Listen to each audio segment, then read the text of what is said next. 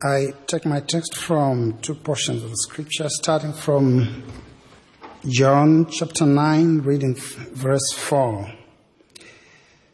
I must work the works of him that sent me while it is day. The night cometh when no man can work. And I'll read from Ephesians chapter 5, reading verse 15 to 17. See then that you walk circumspectly, not as fools, but as wise, redeeming the time, because the days are evil. Wherefore, be ye not unwise, but understanding what the will of the Lord is. Well, camp meeting has come, and camp meeting is closing. What a great time we've had for the last 2 weeks. But I'm sure our level of accountability is increased significantly from the time we came into camp and from the time that we live in camp now. Right.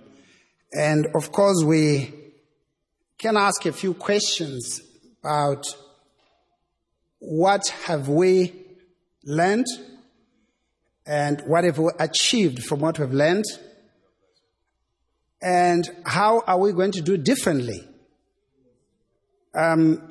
These are questions that I think they are reasonable for us to ask ourselves as we conclude the camp meeting. And of course, we've heard that, the conclusion of the camp meeting doesn't mean that is the end of blessings, because we still have got another chance as we're gathered here. Tonight, very quickly, I would like to speak on redeeming time. In Genesis 1, verse 1, it says, in the beginning, God created the heavens and the earth. Now, the fact that it says in the beginning, it means time.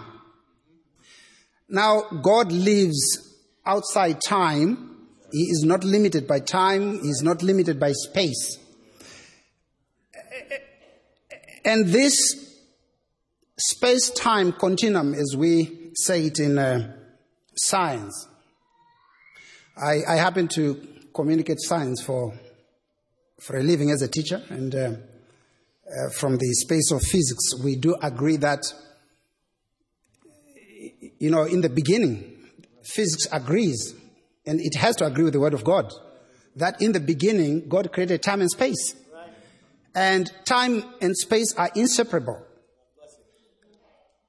And because God is a God of time, it means that if we are to be successful in whatever we do, in all endeavors of life, we need to have a very good concept of time.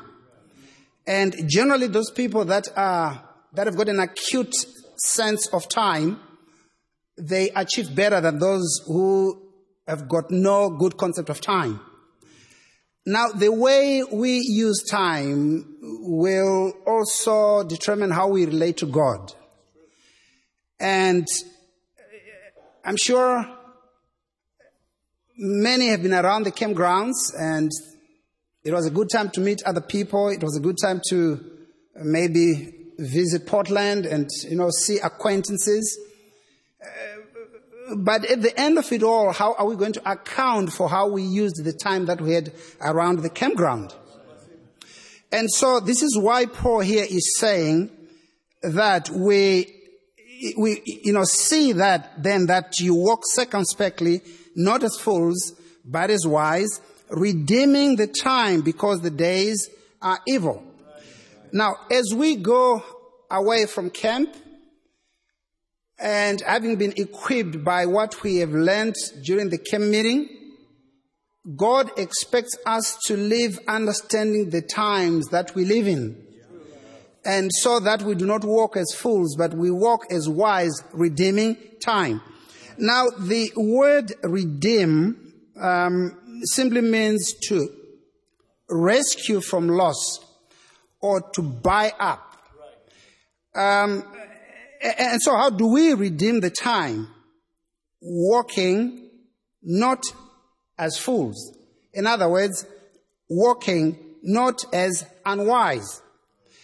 The Greek word for unwise means mindless or stupid, ignorant or egotistical, rash or unbelieving. And all these, they obtain within the context of this meaning of walking unwisely. But how then do we exercise this wisdom?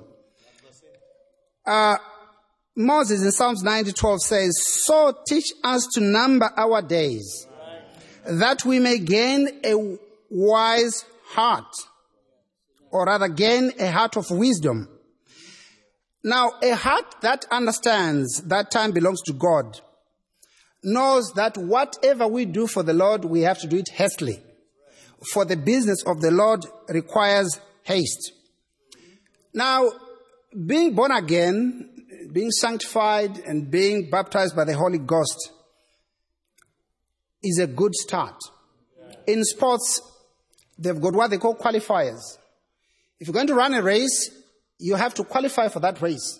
For example, 100-meter dash, you have to race against time, and they give you a threshold that those that are within this particular bracket of time, like let's say under 10 seconds, these are the people that are going to qualify to run the final race. So when we are born again, sanctified and baptized, it's a good start. We have qualified for the race. But the Lord expects us to run the race because these experiences, they are not a chair to sit on. Because we have to walk. Once we qualify, we begin to walk. And in this walk, we need to walk redeeming the time. How do we do that? By walking circumspectly. The meaning of circumspectly simply means to walk in a way that's so careful that we take into account every possible risk and avoid that risk. And as the Spirit of God leads us, we would want to redeem time by making sure that as saved people, we do not walk or talk or look like the world. We want to be different. Because we know that time is not on our side. That time belongs to God. And this is why it's important, even tonight, that if there is anybody up to this moment who has not yet made a wise decision to seek the Lord, you've got a chance. You've got a chance tonight. And what you need to do is simply make that decision that, look, what are you going to talk about when you leave, when you go back to your station? Or if you're local, what are you going to talk about for, in the post-camp meeting period? What story are you going to tell? If you're not saved, what reason are you going to give that I couldn't get saved? Why?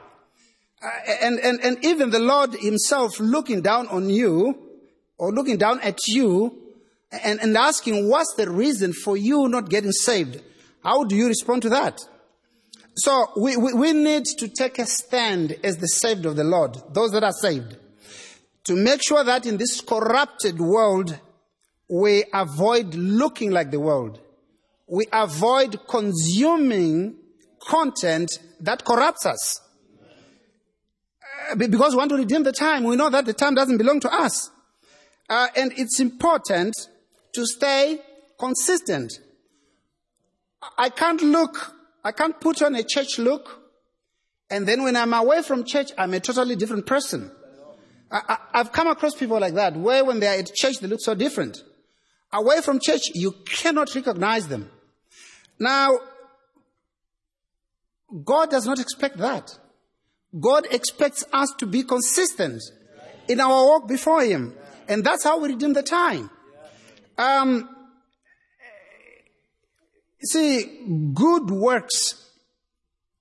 God expects those that are saved to do good works. And this is why the Lord said, I must do the work of Him who sent me. While it is daytime, for night will come when no man can do works. So when we are saved, God expects us to do good works. And this is what I believe we have gained from over the last 2 weeks to build the way that we're going to walk before the Lord and to look into doing good works for. If we are saved and we simply sit and do nothing, and we hope to go to heaven, I want to believe that everybody sat here, we want to go to heaven. But how is our record going to look like? I mean, if we want to go to our reward, what reward are we going to get unless we are working for the Lord? You see, good works do not save us, but we are saved by faith. But faith without works is dead. And so James 2:17 says, even so faith, if it hath no works, is dead being alone. And also in Matthew 5:16 we read, let your light so shine before men that they may see your good works and glorify your Father which is in heaven. So saved, sanctified, and baptized. Good start. But going forward, what is it that we're going to do so that the Lord can look at us and say, thou good servant, you've been doing some work for me. Preaching, yes, like I'm doing now, that's okay, but I have to go further than just preaching. I have to work, I have to do works that the Lord, when he looks at me, he will say, I have done something, I've made my walk on earth worthwhile. So tonight, as we conclude the camp meeting, we will need to ask ourselves, what are you taking away from the camp meeting? Are you going to talk about how beautiful the menu in the fellowship lodge was? What was your favorite? Is that what you're going to be talking about? Or are you going to talk about how many friends you met and made? And to me, if that's all that we can talk about after we've left camp meeting, it just sounds like, a balloon full of air, because it's simply empty. We have had, during camp meeting, that there was a rich man, but unfortunately the Bible describes him as a foolish man because he did not redeem the time. I'm not saying being rich is bad. It's a good thing. But you need to be a wise, rich man.